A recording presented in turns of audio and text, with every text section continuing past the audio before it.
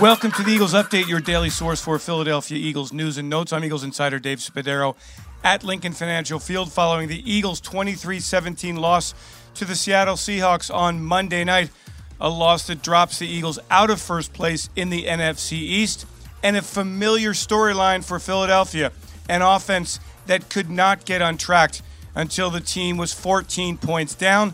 That catch-up formula not working for the Eagles. Carson Wentz struggling again at the quarterback position. And after the game, one in which he threw 2 touchdown passes and an interception, a big one in the red zone to kill a potential scoring drive, Wentz talked about how frustrated he and the offense were with all the slow starts and the lack of effectiveness for 60 minutes.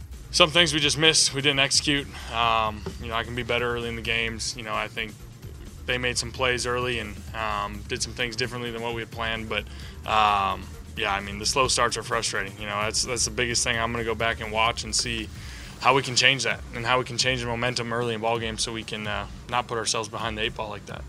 The Eagles also had problems defensively containing wide receiver DK Metcalf, who was targeted 13 times by quarterback Russell Wilson. Metcalf had 10 receptions, 177 yards, working mostly against Eagles' prized cornerback Darius Slay.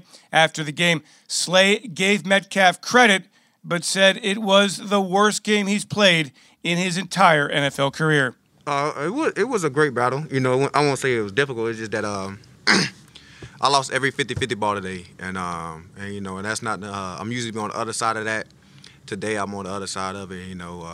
I let the team down. I told the defense that game was on me. I got to play better, but get props to DK for being giving me the good work. We competing every play, but I lost every 50-50 ball, and I got to be better. Like I said, he did a great job of catching the ball, man. He did everything. He did everything good as a receiver, So, it's my worst. I say this by far my worst game I ever played in the league. I lost truly lost almost every 50-50 ball. Like I was probably over, and I never been that, and I just got to get better. At the end of the night, though, the Eagles understand this: they've got 5 games left to turn this season around, starting Sunday in Green Bay. I'm insider Dave Spadaro. Thanks for joining me on this Eagles Update. Have yourselves a great Eagles day, and fly, Eagles, fly.